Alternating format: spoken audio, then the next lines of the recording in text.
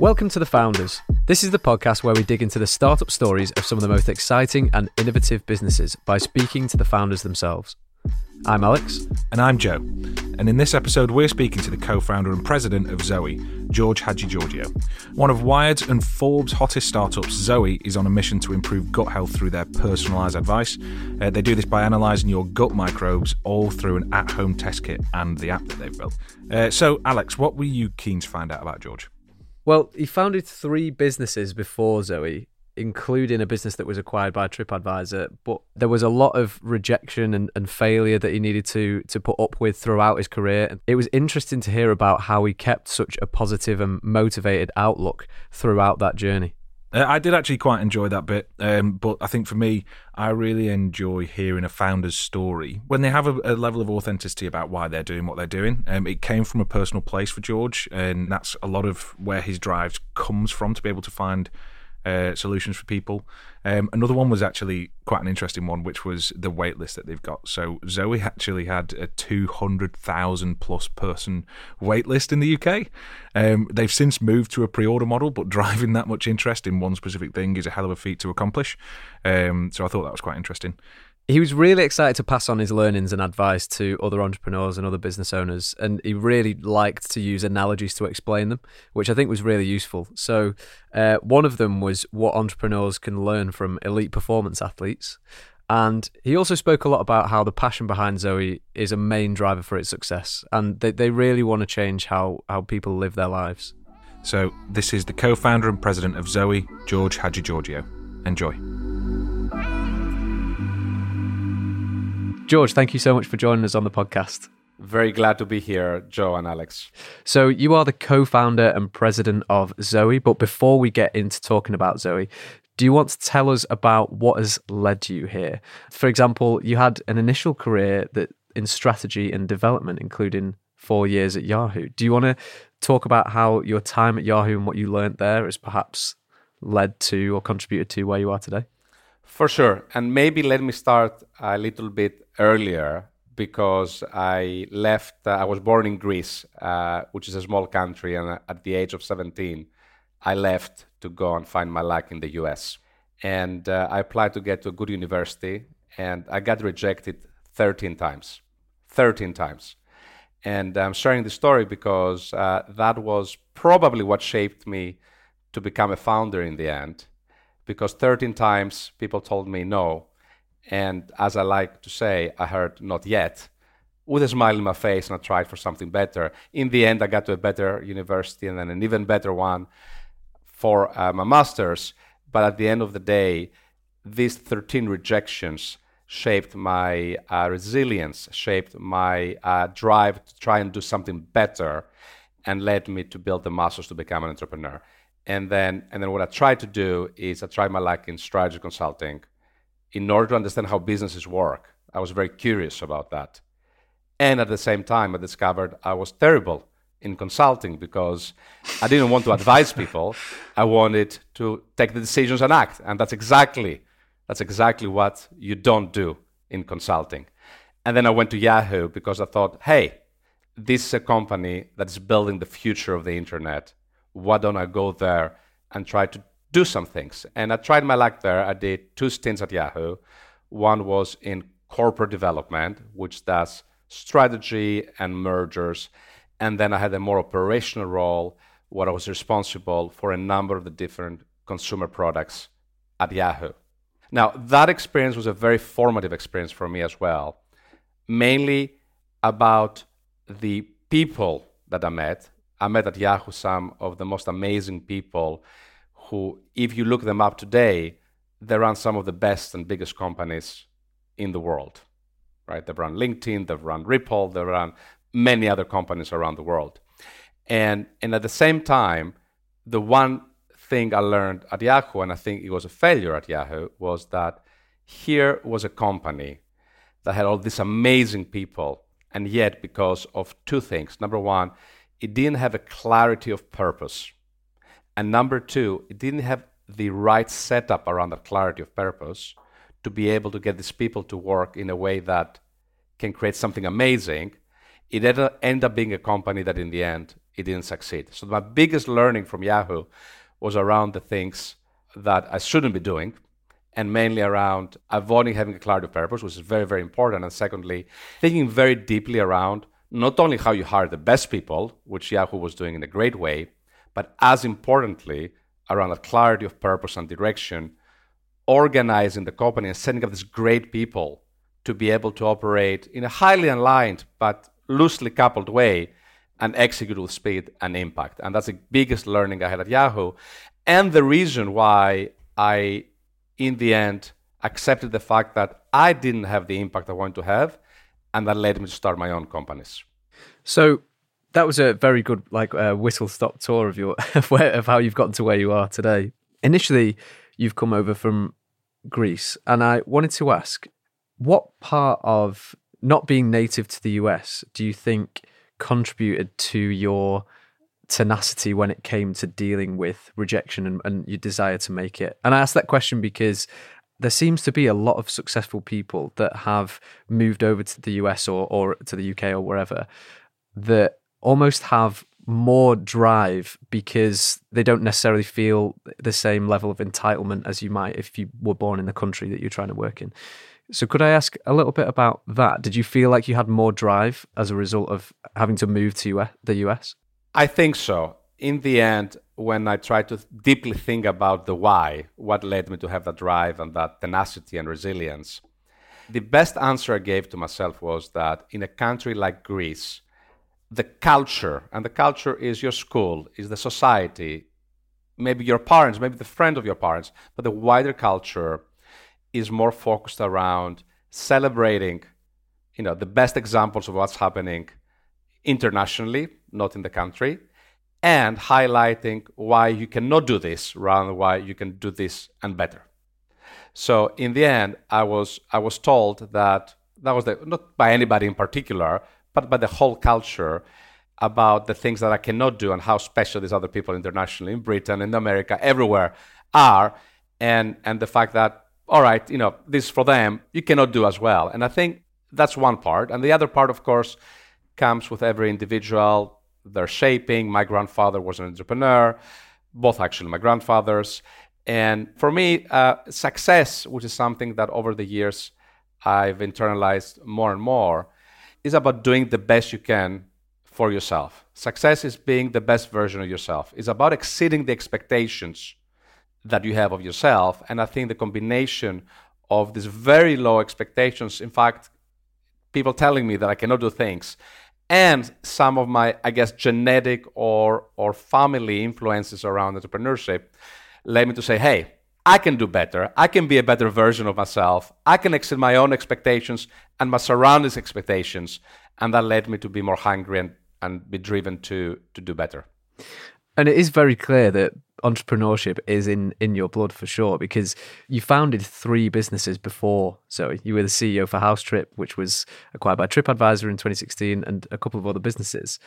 So what is it that, outside of your grandparents being entrepreneurs, what else was it that drove you to wanting to be a founder and the desire to work for yourself? Fantastic question, because my journey to entrepreneurship is actually a little bit more complex. And I'll say that my first startup was at high school because I founded a festival, and I raised a lot of money from sponsors, and then brought some of the best musicians to my school, to this festival, to raise money in order to educate the world about Greece, and particularly about certain regions in northern Greece. In the end, we organized this amazing festival, and we sent a lot of books to many different universities around the world. It was an organization of about 200 to 300 people worked on that event. So that was my first startup in reality. Now, part of my journey starts from an influence that my parents had on me over my upbringing, which was to make me a little bit risk averse, because they were more risk averse than my grandparents.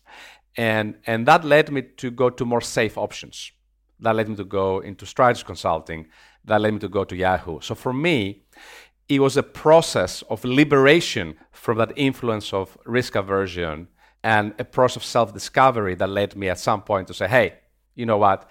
This is who I really am. Who I really am is this person who wants to do things from scratch, who wants to create the future, who wants to solve problems that he falls in love with. And I think that's a very interesting insight I had back then, because one of the things that schools, even great companies like in strategy consulting, teach you is about problem solving.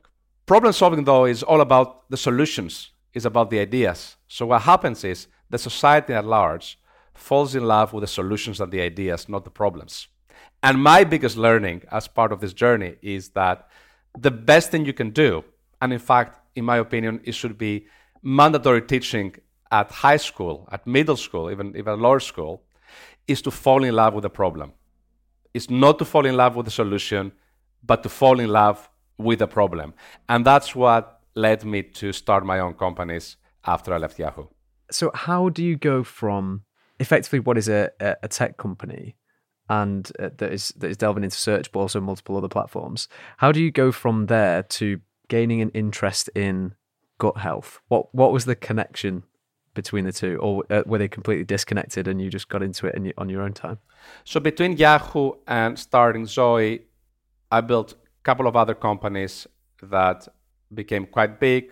One was sold very successfully, the other one less so. And I took a sabbatical for a year. And during that sabbatical, as one does, I started taking more care of myself and my body.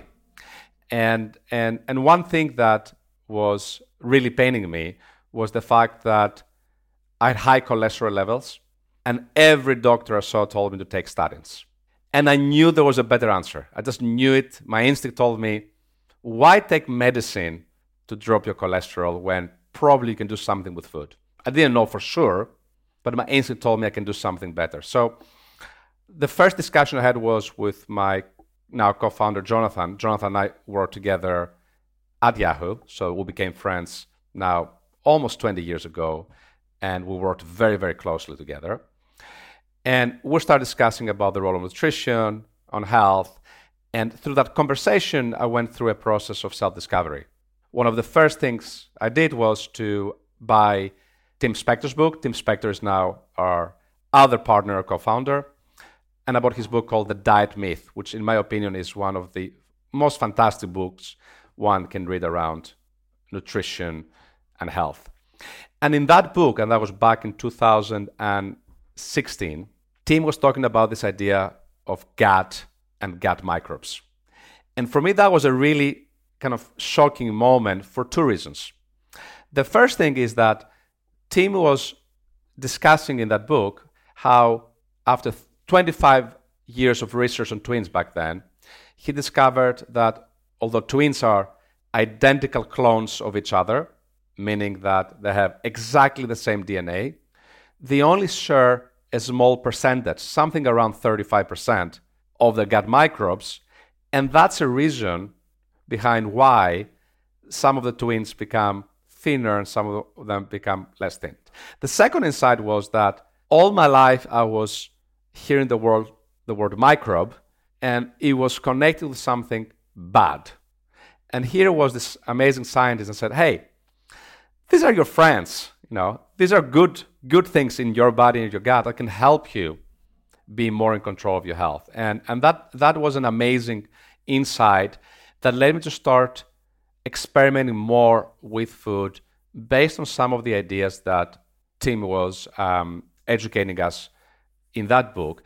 And that led me to lose 15 kilos, 15 kilos, and drop my cholesterol levels by 40%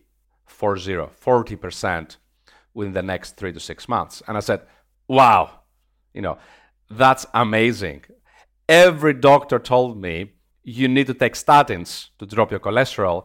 And here was another scientist who was educating us about the role of the gut and the gut microbes. And through food being the best medicine one can take, I was able to improve my health, in that case, dropping my cholesterol levels by 40%.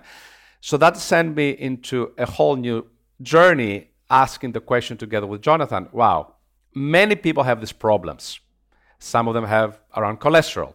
Some of them around menopause. For example, we hear many people saying, hey, my body's changing. I get, mood swings. It's more difficult for me to lose weight. Something is changing. What can I eat to be able to be in control of my health and weight during menopause. We hear people that are bloated say, oh, I'm bloated, I'm constipated, I have low energy.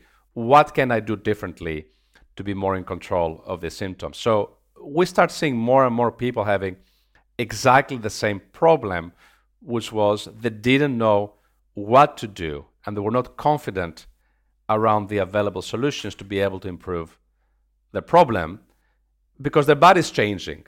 We're not static as individuals, the body's changing. And that led us to A, fall in love with the problem, and B, with the realization that we can create a far more superior solution to that problem by using data, tons of data that's becoming available about how different things impact our biology and body, AI to make sense of this data, and the best science in the world to deliver new science based on the data. We set out on this journey to deliver this radically more personalized health insights and advice so people can be more in control and improve their health. And we said our first focus point will be around personalized nutrition because food is the most important medicine that we take, in the same way that I was able to do that to lower my cholesterol levels by 40%. And that 15 kilos is a significant amount of weight as well. That is a huge amount of weight. For anyone that's listening in America that uses pounds, that's probably about 35 pounds, something like that, which is huge. From my limited understanding of gut health, it's not just about weight loss, cholesterol, things like that either. It can actually massively affect your mood as well, can't it? So you can, depending on how you eat, you could stay the exact same weight, but you could just feel much better in yourself. Is that right? It can affect your mood. It will affect your hunger levels, how hungry you are, in a day after eating certain meals. It can affect your energy levels, how alert you feel during the day. So it can affect everything. In the end, health is a combination of many different things. And a lot of that starts with gut health and, of course, the connection of gut health to your metabolism and how that processes different foods. For a lot of entrepreneurs, you often see food as something that kind of gets in the way of your schedule, and you just default to quick fixes. You get the meal deals from the sandwiches that are days old, or however long you go for the really quick solutions because you think that's going to get me through the next 4 hours, and then have to deal with significant crashes later on in that day, or low mood in general. So I think this is definitely the following questions, and the answers to the following questions will definitely be very important to listen to if you're an entrepreneur. And one point to build on that, Alex, I recently wrote a post about the learnings we as entrepreneurs can have from the elite performance athletes. And one of the things that we often forget is what performance athletes do extremely well is that take time to recover and that take time to take care of their body. And we live in a world where a bunch of the Silicon Valley ideological paradigms have been propagated of eat ramen noodles and work 24/7. And of course, you need to work extremely hard. And at the same time, the enablers to be able to do this hard work, take the right decisions, do the right things, not just things right, but the right things, is predicated on your ability to recover and take care of your body with the cornerstones of sleeping well, the right nutrition, as you just said, and of course, exercise. So I think it's something that is not celebrated enough in the world of entrepreneurship, where everything is about 24/7 on. And I believe we can learn a lot from the top athletes in the world. Take the time to take care of their bodies and recover in order to be the best version of themselves when they go on the court. So, could you explain to us exactly what Zoe is and how it works? Yeah, so Zoe, first of all, comes from the Greek word zoe, which means life. So Zoe in Greek means life. And the reason we chose this name for the company is that we live in a world where today people are just alive, barely alive, ticking along. And we want to create a world where people live life. They live life every second, every day, every week, and hopefully for longer and in a better way. So Zoe means life. Our first product is what we call the most scientifically advanced personalized nutrition program in the world. So it's a personalized nutrition program to help you optimize and be in control of your health. The way it works is you start with a test. The test assesses your gut by doing a stool test, and secondly, assesses your metabolism. In other words, how your body processes fats and carbs by wearing a glucose sensor, but also doing a small finger prick blood test. After we assess your gut and metabolism, then we are able to give you personalized advice that is optimal for your body. And optimal for your body means that it can optimize your gut and your metabolism. And as a result of that, when you follow the program, then you start feeling less hunger, more energy, and you improve your health, and you get a healthier weight as well. That's what the program entails. And then we support you in that journey with amazing coaches that can help you make that transition from an old world of counting calories to a new world of understanding the impact of food on your body and optimizing that. We support you with tools to be able to, for any food, to understand whether it's good for you or not. We'll give you for any food a score that's personalized to you, Joe, and you, Alex. And that score is based on our ability to predict the exact impact that food has on your gut and your metabolism right now. And through these tools and support, we're able to help you go through the program and start seeing changes in your health, in your weight. And as many of our members say, Zoe has changed my life. That's what we hear day in and day out. You can go on Trustpilot and read the comments. People tell us, Zoe has changed my life, which as an entrepreneur is the first time I'm building a company where people tell me that. And I'm sure you would understand that it makes my day every single day when I read these comments. Of course. One of the things I do want to ask next is about how you got to the first iteration, and you have this pinprick finger test, and you get all of these metrics from that test, and you can make recommendations. That is a phenomenal product, but the amount of time, work, the amount of people that must have been involved to get to that version 1. Could you describe to us how you went from you had an idea to your first version, that first iteration? What did that take? Did you need funding? Who were the first people you went to? How did you get that off the ground? The first foundational piece was that there were 3 people. There was Tim, there was Jonathan, and myself. We're partners, and we're sharing the same mission and the same values. And that's a foundational piece, because if you don't have that, you don't have anything. So I'm very fortunate to have 2 amazing partners that will share exactly the same mission, exactly the same values. And as a result, when we started the journey, we all had similar problems and similar ambitions about solving this problem around nutrition. And as importantly, we all want to take a very similar approach.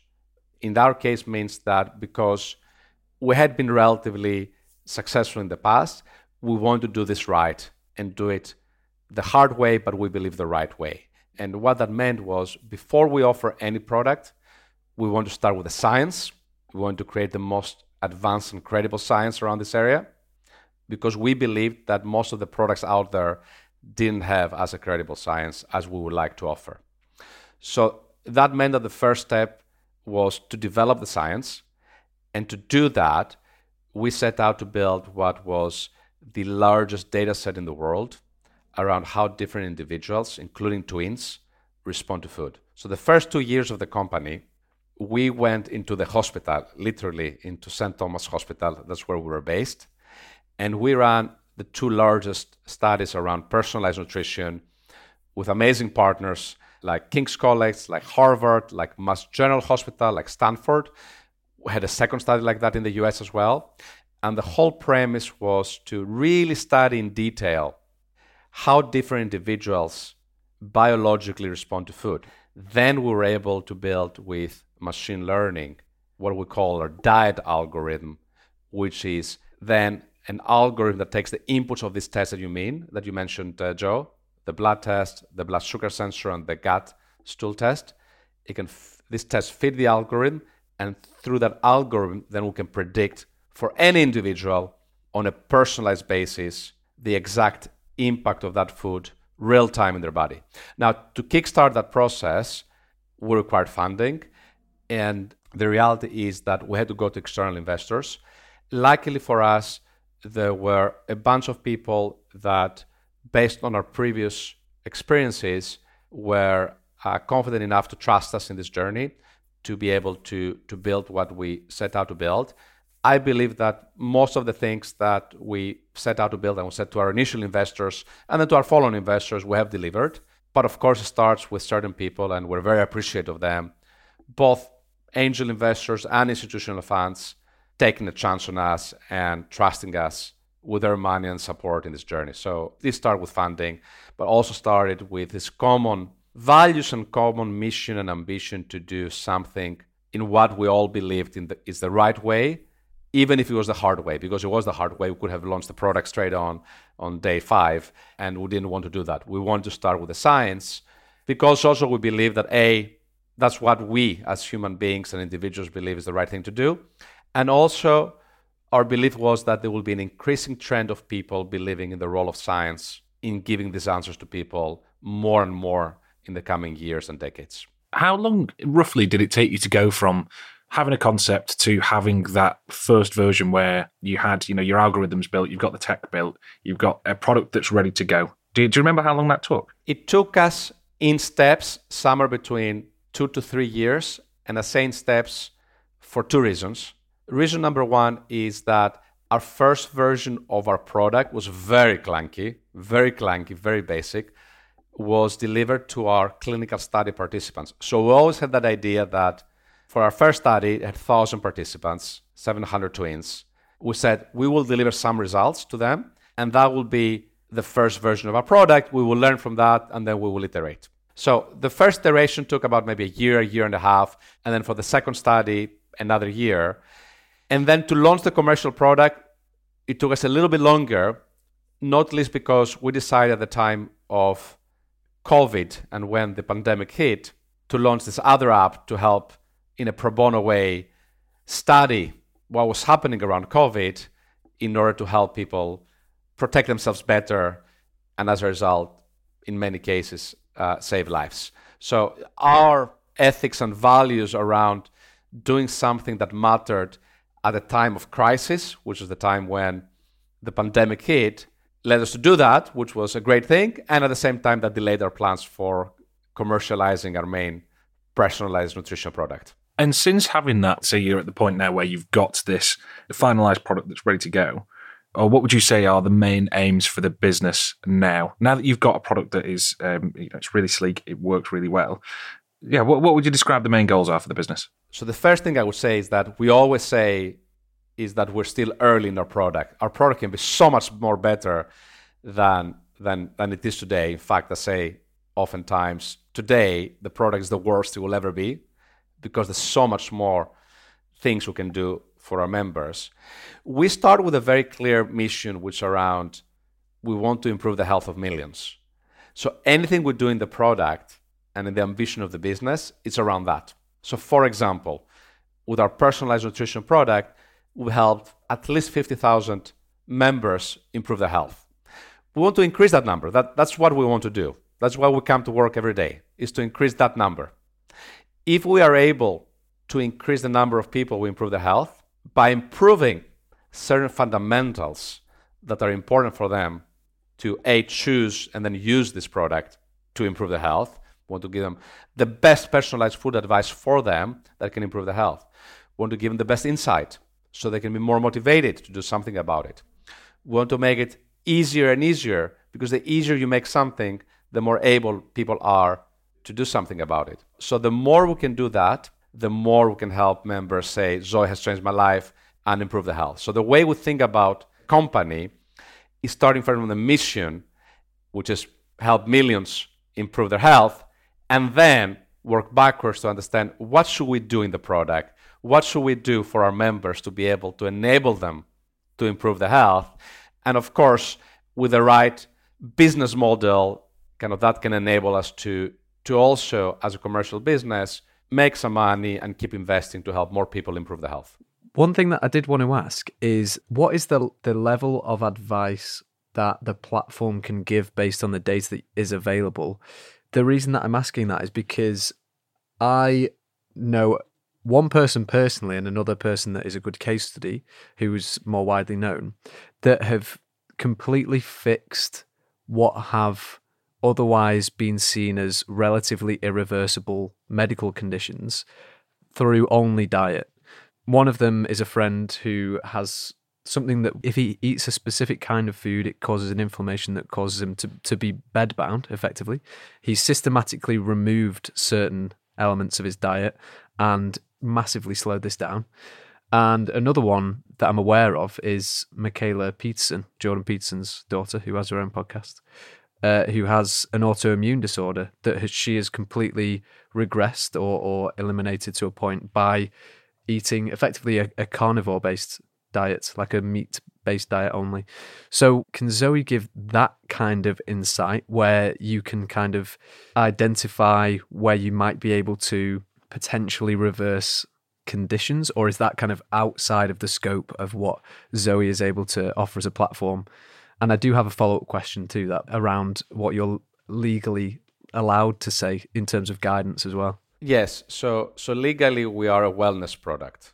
That means that we cannot diagnose or treat diseases. So the first thing I would say is that that's legally the way we're set up. Now, first of all, we're in the beginning of the journey, and I think over time, with more data, which is the fundamental engine of our approach, data and AI and science, with more data, AI, we can deliver new science that can help even better around how you eat in relation to reversing or reducing a certain kind of health conditions. So I believe that in the future, we'll be able to use the data, the AI, and the science to deliver solutions that hopefully at some point we can also go through the regulatory checks to be able to offer in the market. We're not yet at that place in terms of being able to prove that.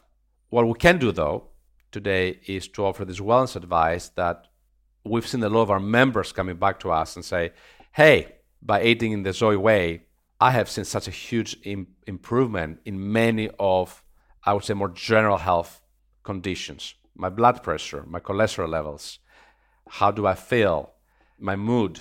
So a bunch of different general health conditions. Again, we don't claim that, but what we are doing in order to show that we can do that is we are running, as we speak, what's called a randomized control trial, which is the gold standard in science to show what improvement can our advice show versus the general advice to the population. So that's what we're trying to do in order to be able to demonstrate how good our advice is in terms of this kind of more general health conditions. And again, with that data, then we can decide whether we will be just in this wellness area or we want to take the next step. But overall, I would say that we believe that in the future and over time, in fact, that's our vision, with more data, AI, and better science, we can deliver much better personalized health insights and advice, both around food in relation to health,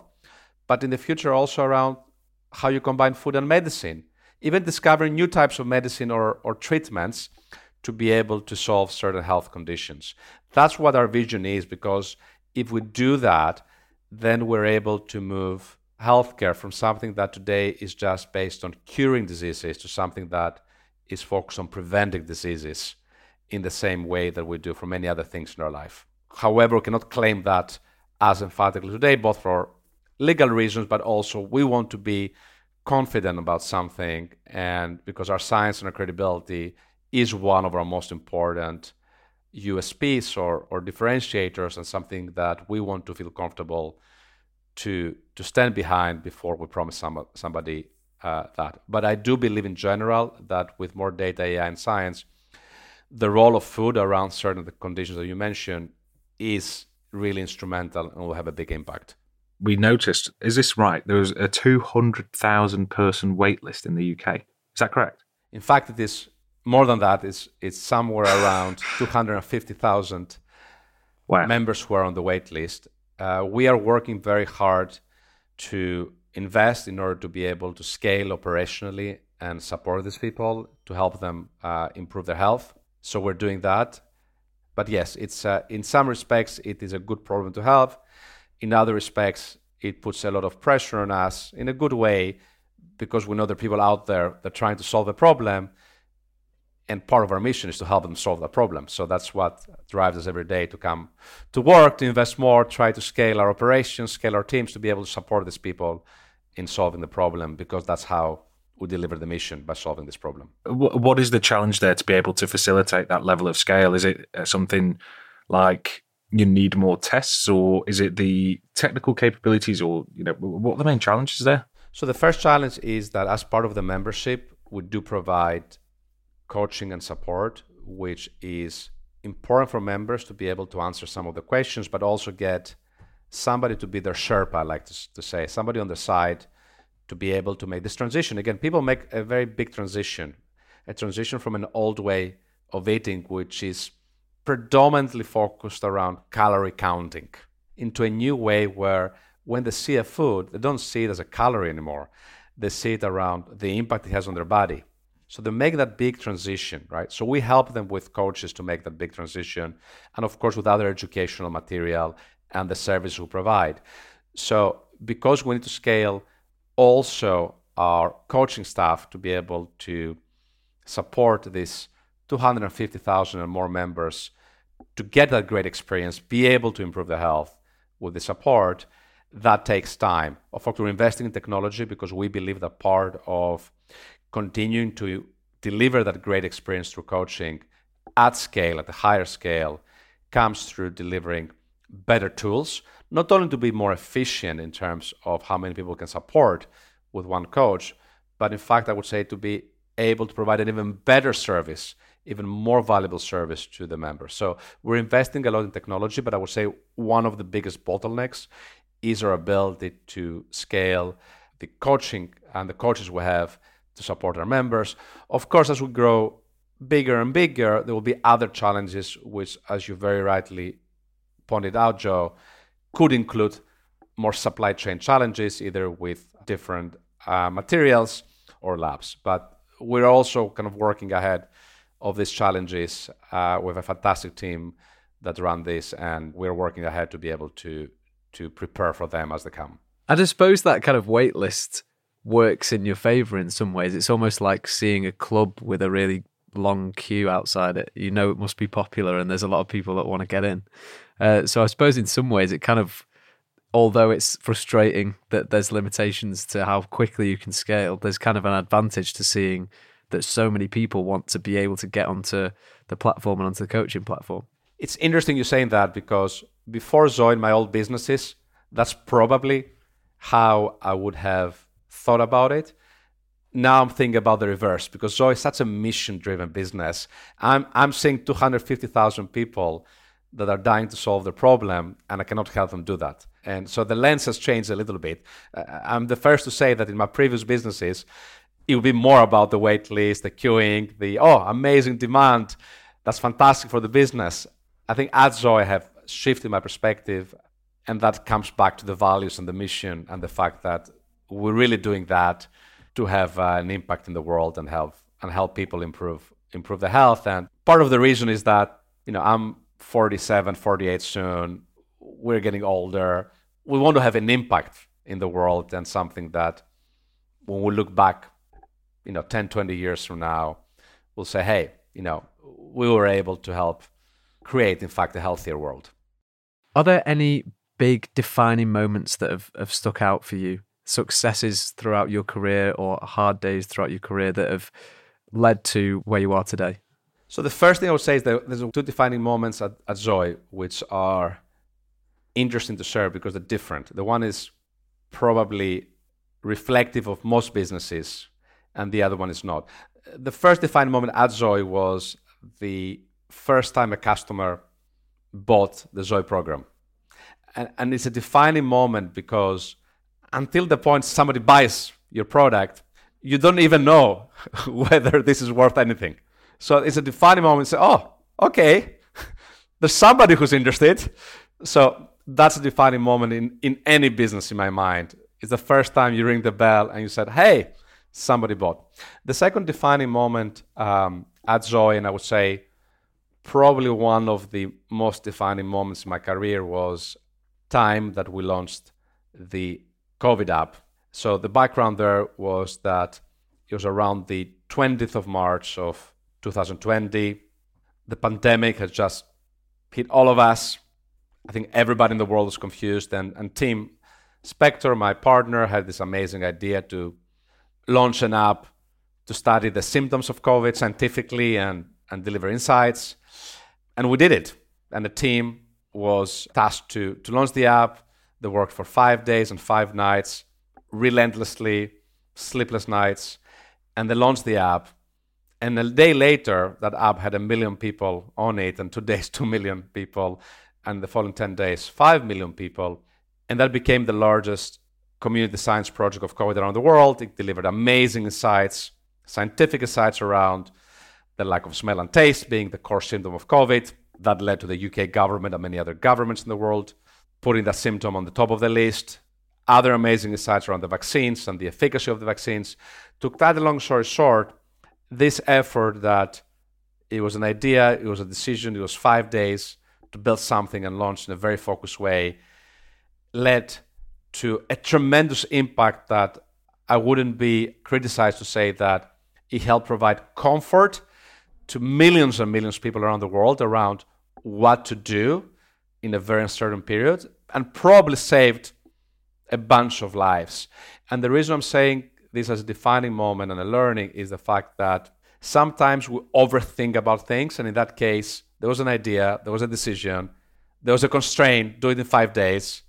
And of course, we didn't know it would be so successful, but in the end, it became such a successful and important and impactful initiative around something so important as protecting our health during the time of the pandemic. So that was like a defining moment in showing that small steps, small decisions, sometimes you take action and do something and you'll see where it takes you. Well, they talk about having impact. That's quite a big impact there.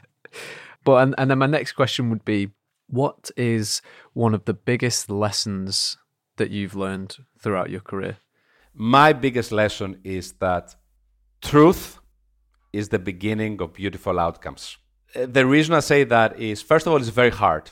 Truth is very hard because it rests on 2 things. Number one, you need to be self-aware in terms of who you are.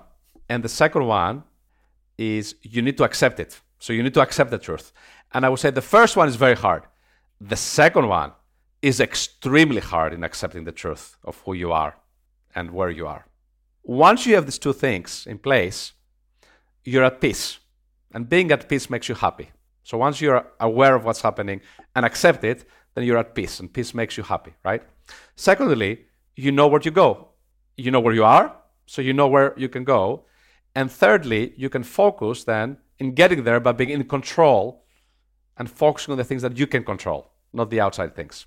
So a lot of the determinants of being successful resides on that fundamental ability to be aware and accept the truth. And I would say that's the most difficult thing and one of the most underappreciated qualities that people often forget. Doc Rivers, who is a very famous basketball player in the US and was then a very successful coach with the Boston Celtics and the Los Angeles Clippers, has this fantastic quote that says, average players want to be left alone. Good players want to be coached. Great players want the truth. So truth is the beginning of beautiful outcomes is my biggest lesson. And that kind of contributes, I suppose, in some ways to my follow-up question, which is, what are your principles for success? The first one is that success is something very personal. And for me, the way I define success is, as I said before, is the ability to become the best you're capable of being. Is the ability to exceed the expectations you set of yourselves. There's a fantastic story about 2 basketball players in the college team of UCLA when they were coached by the legendary coach John Wooden. And they arrived on the first year. And everybody said, these two people cannot even be, not in the first team, not even in the second team, not even in the third team. So nobody believed in them. However, they worked so hard and they exceeded the expectations everybody else and themselves set on themselves. And by the third year, there were starters in the main team of the UCLA. So for me, success is about being the best you can and exceeding the expectations you set for yourself. So that's the first thing around success, right? And then I would say in terms of the principles of getting there, I would say the biggest one is around your mindset. And the mindset starts with, first of all, focusing on what you can be in control of. Focusing on the things that you can be in control of, not what the world is doing to you. Forgetting what's happening around you, not just ignoring it, but actually focusing on what you can control of and do better at to be the best version of yourself. It's about focusing relentlessly in working on that in the same way Roger Federer worked every day in improving that serve, that backhand. Is working on that every day and focusing on the essence of what matters. Not on your bandana, but on your stroke, right? Is focusing on recovering your brain and body, as I said, like performance athletes that take time to recover, that take time to recuperate because they know that their body, and in our case, our brain, is actually the fuel that allows us to be the best version of ourselves. And I would say the last one is the most important one. The biggest determinant in helping you to have that pace of growth and be the best version of yourself is to do something that you care and you love. Because guess what? If you don't care and you don't love what you do, you'll never put the effort. Sometimes I jokingly say to people in the company, many people don't like the details or they come late to meetings or whatever, right? Not in our company, but in general in the world. I ask the question, would you be late to your wedding? Would you not care about the details at your wedding party? Of course you would not be late, and of course you would care about every detail being great. Why? Because you care. The why is because you care. So the more you care, the more you love what you do, the more you're obsessed about the problem that you are trying to solve, the more you can do all of these other things and be the best version of yourself and exceed your expectations of yourself. That for me is what success is and what are the key principles. Excellent. And then the final question that I have for you is more about the significant people in your life that have contributed to your career. So is there anyone close to you that you consider really influential in your journey? So there are some fantastic people that have helped me and helped shape me all along the journey of my career. And I'm very grateful for their advice, support, trust, and mentorship. I would say the interesting thing is that the people that have brought the biggest impact on me and my life and how I appear as a leader are the people that brought a completely different point of view and flexed my mindset and myself and personality to complete different dimensions. These are people like my wife. We don't really talk about business at home. However, the impact that my wife has had on my business is profound. You will ask me how. How has she had that impact? The simple reason is that she has helped me just by being together, just by being kind of herself and just me, myself, just by that interaction, be a more open and more perceptive human being. It helped me be a better active listener. And it helped me understand people better. So the impact certain people like that, for example, my wife has had on me, is probably far bigger in terms of the impact it has on me as a leader and on my business than what would you call more traditional business mentor and advice. Another example is my nephew. He's 13 years old. Now, again, we don't talk about business, but by speaking to him, I learned way more about where the puck is going so I can skate there in the field of technology as an entrepreneur than I will learn from my very esteemed mentors who are older than me or same age, and they're amazing business people. Because the world of technology, guess what? Is progressing way faster than a dinosaur like myself can even realize. I mean, ChatGPT launched like last week, and it's already more than 1 million people using it. It's incredible. It's the fastest ever technology adoption ever. So I learn more from the people that can flex me more and make me more relevant in this time and age. And that's what I love to do more of. Thank you so much for joining us on the podcast, George. I appreciate you taking the time out of your day to join us. Thank you for having me, guys. Thank you so much for listening to this episode of The Founders. If you liked the content in this podcast, you can get new content from a new founder every week by following us on all podcast apps.